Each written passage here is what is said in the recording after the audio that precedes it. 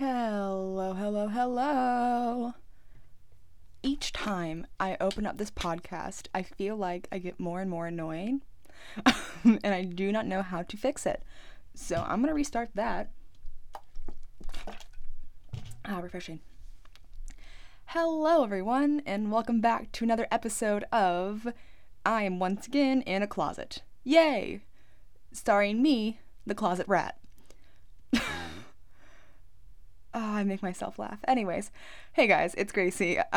This is another episode of Up at Night, but we are now in spooky season, meaning, I don't really know, I was going to try and make a pun with the name, but I guess I don't really have one. So my plan, just kind of giving y'all a preview of what is up to come in Up at Night, I am kind of laying out a bit of a spooky theme right now. If you couldn't tell from the title of this podcast episode, today we are talking about The Vampire of Barcelona, which is... It's an interesting story, but first we're going to talk about the vampire part.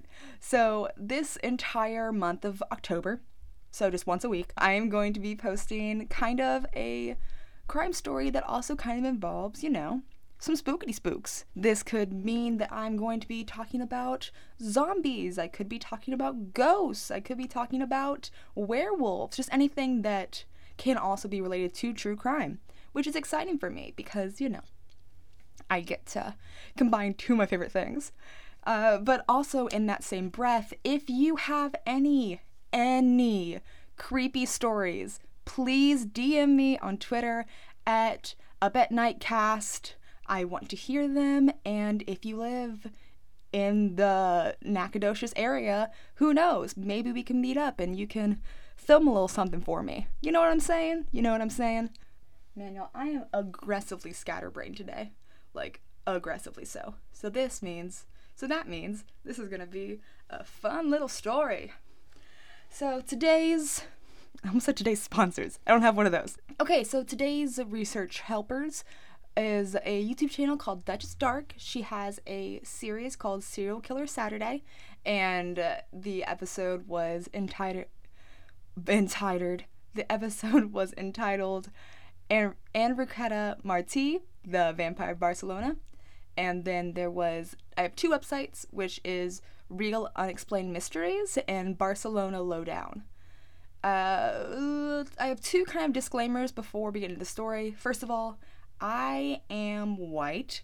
I'm going to be trying to pronounce these names as good as I can.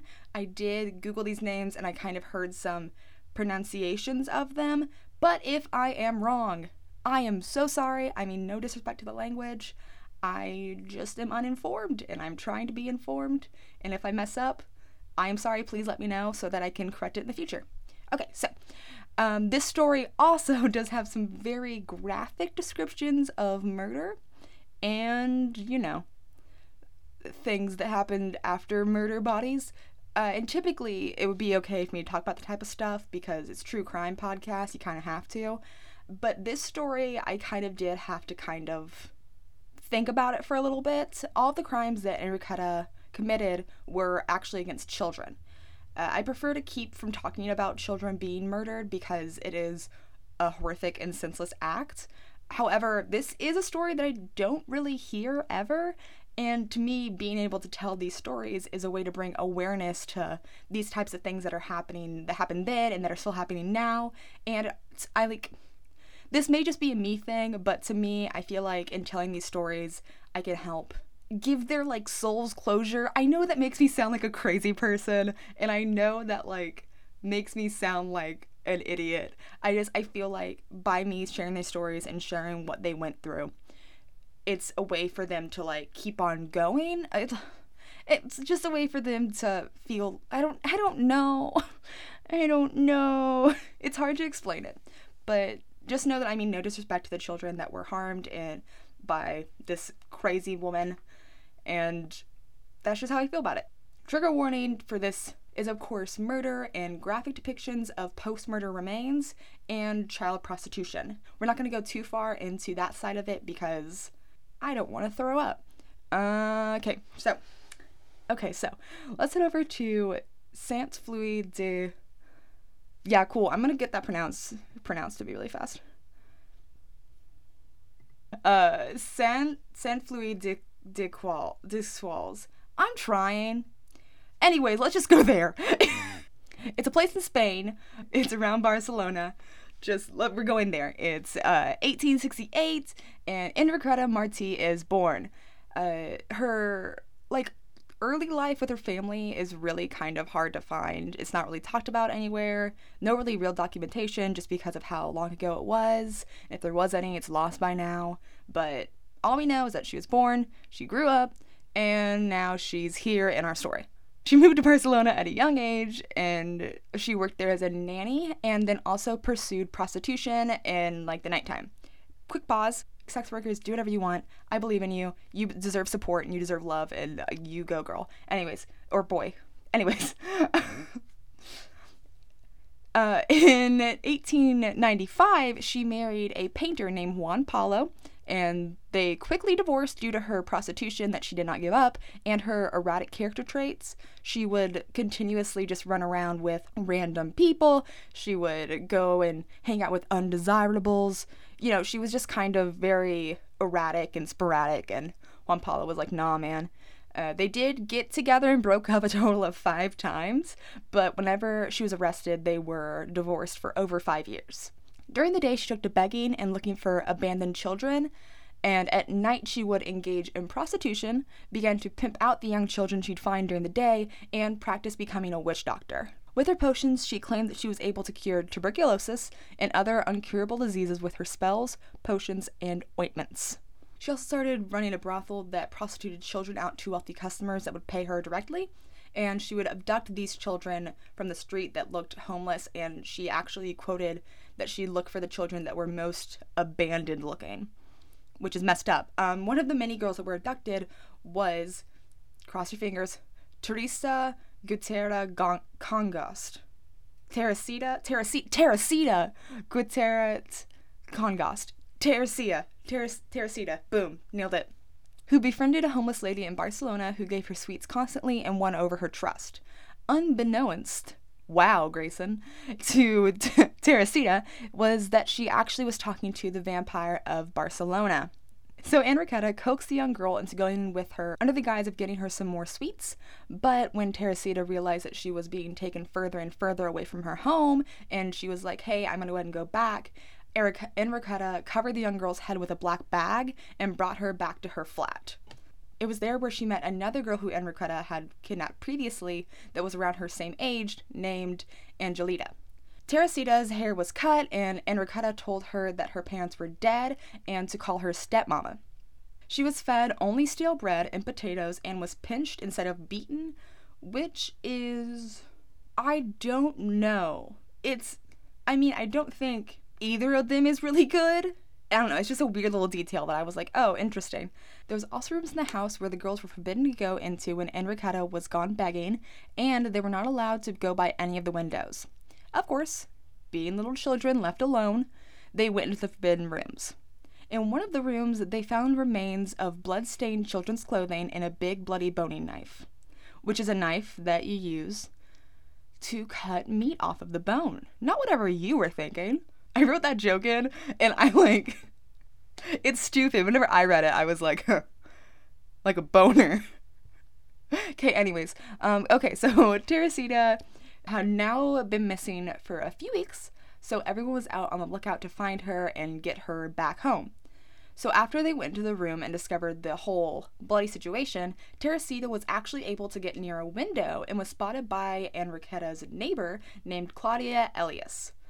Elias was nosy, and we thank her for it, because whenever Claudia asked if the little girl was Enriqueta's, she just closed the window.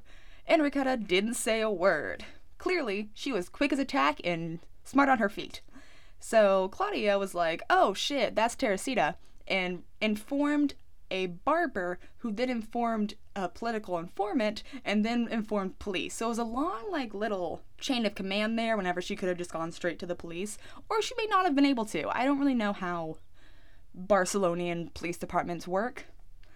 I'm American. I don't need to learn about other countries. So on February 27th, under a false chicken possession claim because, those happen. A policeman actually escorted her to her flat, and she reluctantly but eventually let them in, and Angelita and Teresita were found. Teresita was returned to her parents as soon as possible, but Angelita's background was a little bit different. After trying to pass off Angelita as her daughter with her estranged husband, Juan Paulo, he went to the trial on his own accord and was like, hey, that's not my kid, big saws. And so then Enriqueta got to explain that the other little girl was actually her sister-in-law's daughter. Wait, I've lost my place. When Angelita was born, Enriqueta told the woman that the baby died in labor and took it home with her. It was also revealed by Angelita around this time that before Teresita arrived at the flat, there was a 5-year-old boy called Papito. And one night when Angelita was meant to be sleeping, she snuck into the kitchen and saw Enriqueta kill Papito on the kitchen table.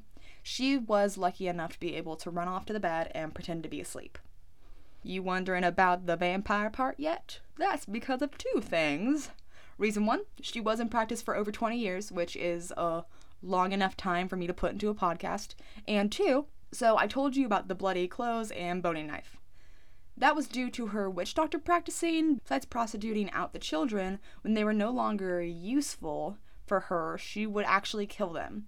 After that, she would crush up the bones of the dead children, combine the dust with the guts and blood, and turn them into a facial cream. She told customers that it was her special elixir that would stunt the aging process. And everyone believed her. Because whenever one crazy lady says something, it's true. You've seen MLMs. At the time of her arrest, there were 10 bodies from the age of 3 to 9 that were pre-prepared for the cosmetic step. This was one of the ways she was able to dispose of the bodies without actually being caught. And since most of the children were beggars like her, they actually had no one to look for them, which is very, very sad. All of this information, she was clearly guilty and sent to the Reina Emolia, and police did a second sweep of the house, and they found, the bloody clothes and everything. But they also found a sack of dirty clothes and a bag of 30 bones with various sizes. They also went into the other forbidden room, which was just like a bougie lounge that had nice kids' clothes in it, which police said stood out because the rest of the house was nasty and stanky. Then, in another locked room, police found some weird shit. There were 50 pictures, jars, and washables with preserved human remains. There was a bunch of lard, coagulated blood, children's hair, skeleton hands, powdered bones, and pots with the potions, ointments, and salts that were already prepared for sale. She also owned a few other properties, I think it was 3 other apartments in one shack. And in those, there was false rolls and human remains found in the ceiling. They also found some makeshift graves in the backyard for a 3-year-old, a 6-year-old, and an 8-year-old. They also found more remains in a house that was owned by her family. They also found an old-ass book with parchment covers, books of notes filled with potions, and whatever have you, witch doctor shit. And a lot of coded notes and a list of important Barcelonian figures who might have been some of Enriqueta's clients, either as a witch doctor or a procurer. Of course, this list was buried, and none of the names on the list were ever brought to court. Rumors were made of who were on the list, but nothing really ever came up for it.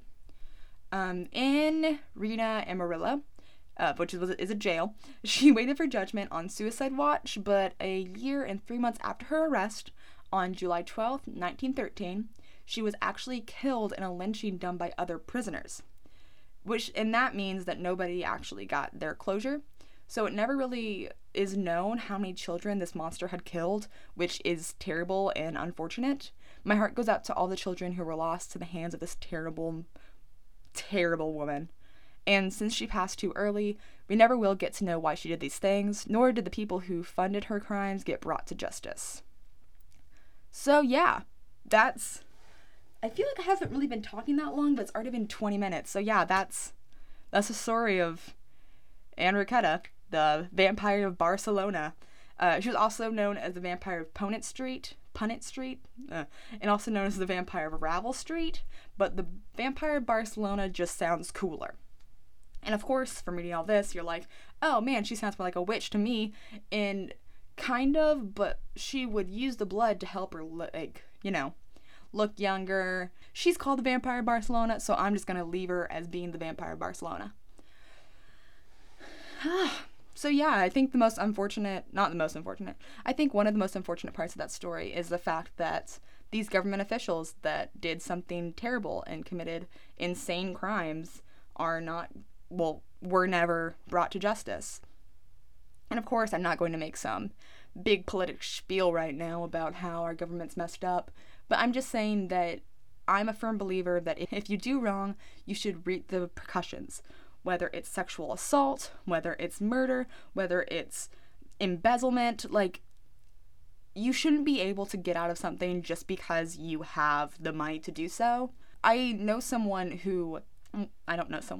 I've heard stories of people who got arrested for, like, tiny little petty thefts and have to stay in jail for until their hearing because they can't afford the bail. And that's just insane. The police department does not need any more of our money. Just, you know, it's just like, I just want us to have a fair government where we can all actually be treated equal and not just say it. I think that we owe it to ourselves and to the future generations to try and enforce that type of a future. Boom. Okay. That's my spiel. So, happy thought for the day. Man, what is my happy thought for the day?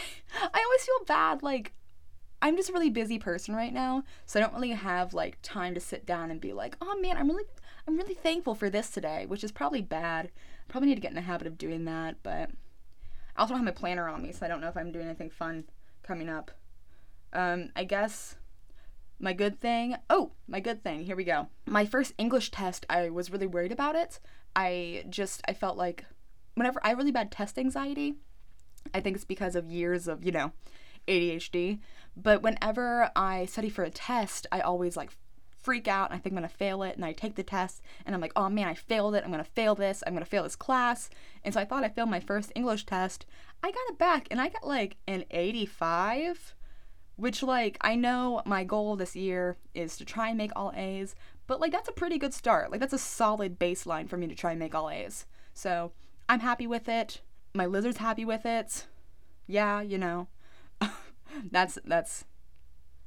Yeah, I just want to talk about my lizard, I guess. I miss my lizard. She's currently in brumation, so I won't get to hang out with her that much because all she's going to do is sleep, which is a bummer because I like to hang out with her. But it's okay, you know, she needs a little TLC. She just needs a little bit of a me time. I totally understand it. Don't know why I decided to do that voice. Okay, before I ramble on any further, I am going to go ahead and end this episode. So each time I'm about to end an episode, I keep on wanting to say I have been Grayson Porter. I don't know why.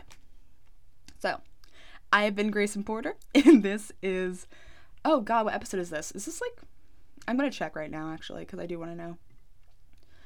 Because I know there was a while where I kept on messing up how many episodes I was on, and I like said I was on episode 15, like, not 15, oh I can't wait to get on episode 15.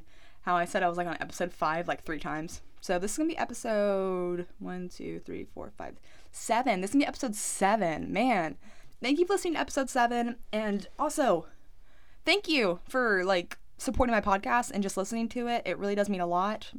I was looking at my analytics today, and I found out that I, like, have listeners from not just Nacogdoches, Texas. And that's really cool. It's really awesome.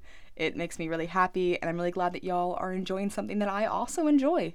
So thank you. I hope you have a wonderful, wonderful day, and I will talk to you next time I can't sleep. Bye, guys.